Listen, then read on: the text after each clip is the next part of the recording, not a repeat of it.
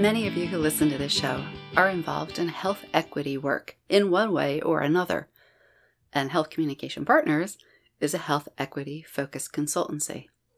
Well, recently, an article in Stat News invited all of us to ask some hard questions about what it means to do health equity research, and that's what this episode is about. Hi, everybody.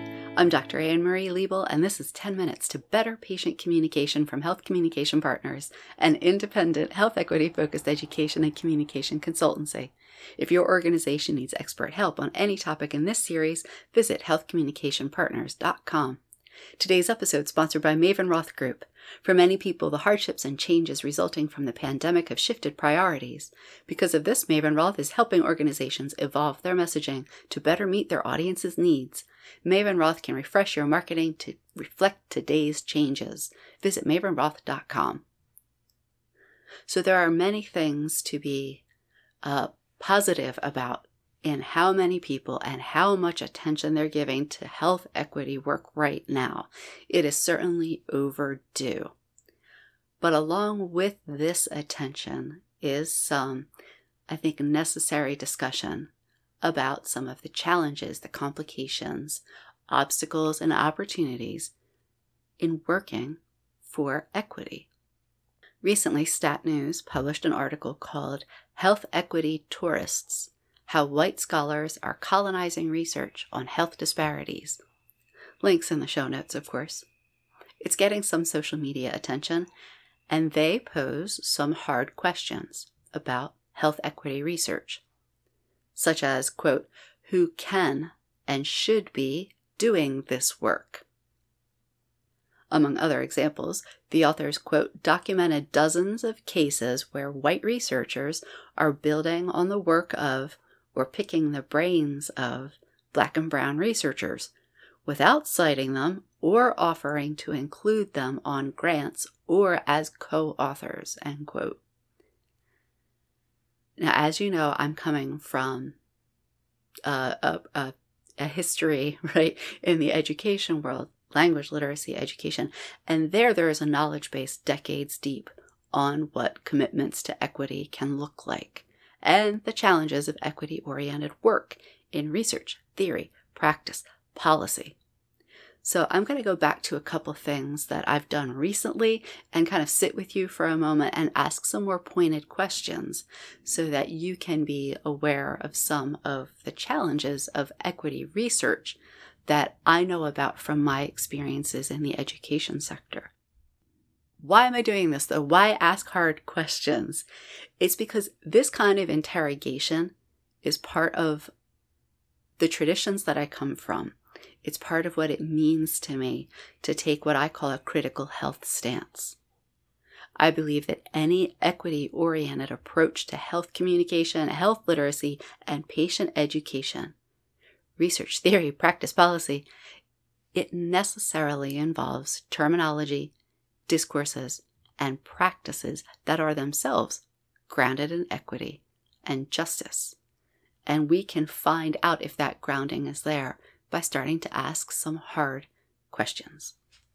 Our most recent episode was about collaboration, specifically collaboration around health equity, right? The Stat News article mentions that collaboration is a necessary condition of equity-oriented work, including research, and they're right. Collaboration, I think, is also the first place you can start acting on your commitment to health equity, because whom you choose to collaborate with and who you choose to cite can be an equity issue. In the collaborating episode, I said, people, you got to find those who are already doing the work. Because yes, in some ways what we're going through with this pandemic is new, but in many ways not so much. People and organizations have been addressing racism, discrimination, and inequities on individual and systems levels for decades. So I encouraged you in this most recent episode to ask who's been in the trenches, who's been doing the work, who's been on the path since way back. And I said, find them, listen to them, learn from them, and uplift them. So I want to put a finer point on this. If you're a researcher, that also means citing and inviting them. I think that's the point, one of the points the Stat News article was trying to make. But I'm suggesting this is more than doing your usual homework.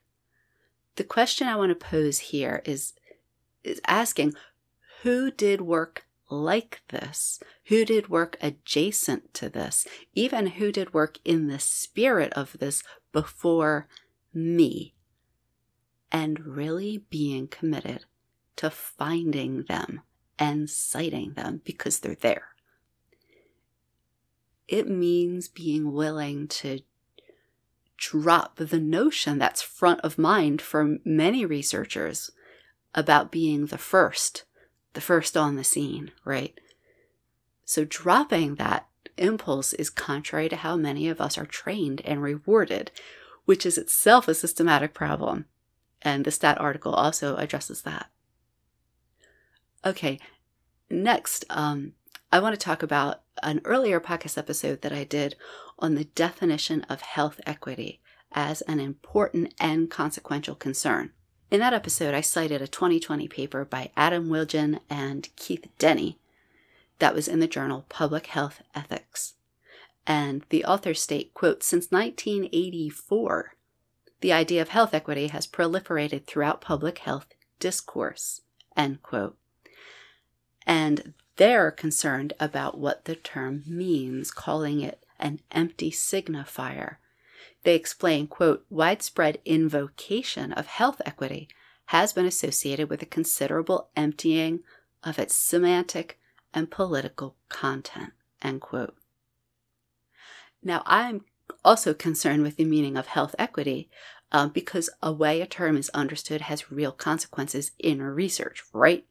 So for this, I'm going to go to some questions I posed in a recent health literacy keynote talk that I gave, because professionals in medicine and public health who care about health literacy are very aware of the power of terms and phrases.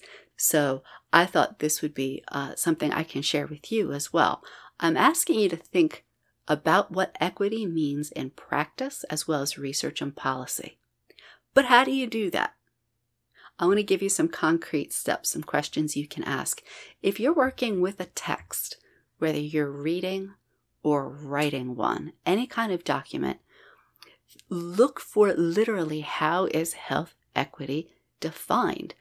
In a journal article, there's always that definition gets dropped in the first couple paragraphs. I'm going to ask you to pay attention to that. Also, the other ways health equity gets defined implicitly through the rest of the paper. What are the authors trying to say it means? What are you trying to say it means on the ground? What's being taken as a stand-in for health equity? Because at some point, health equity gets operationalized. So pay attention to that. How far of a leap is it from the definition to how it's being operationalized? What are you being asked to assume or expect in order for that leap to work, right? What are you being expected to ignore or kind of forget about or sideline in order for that to work? For those basic assumptions to hold? Another question.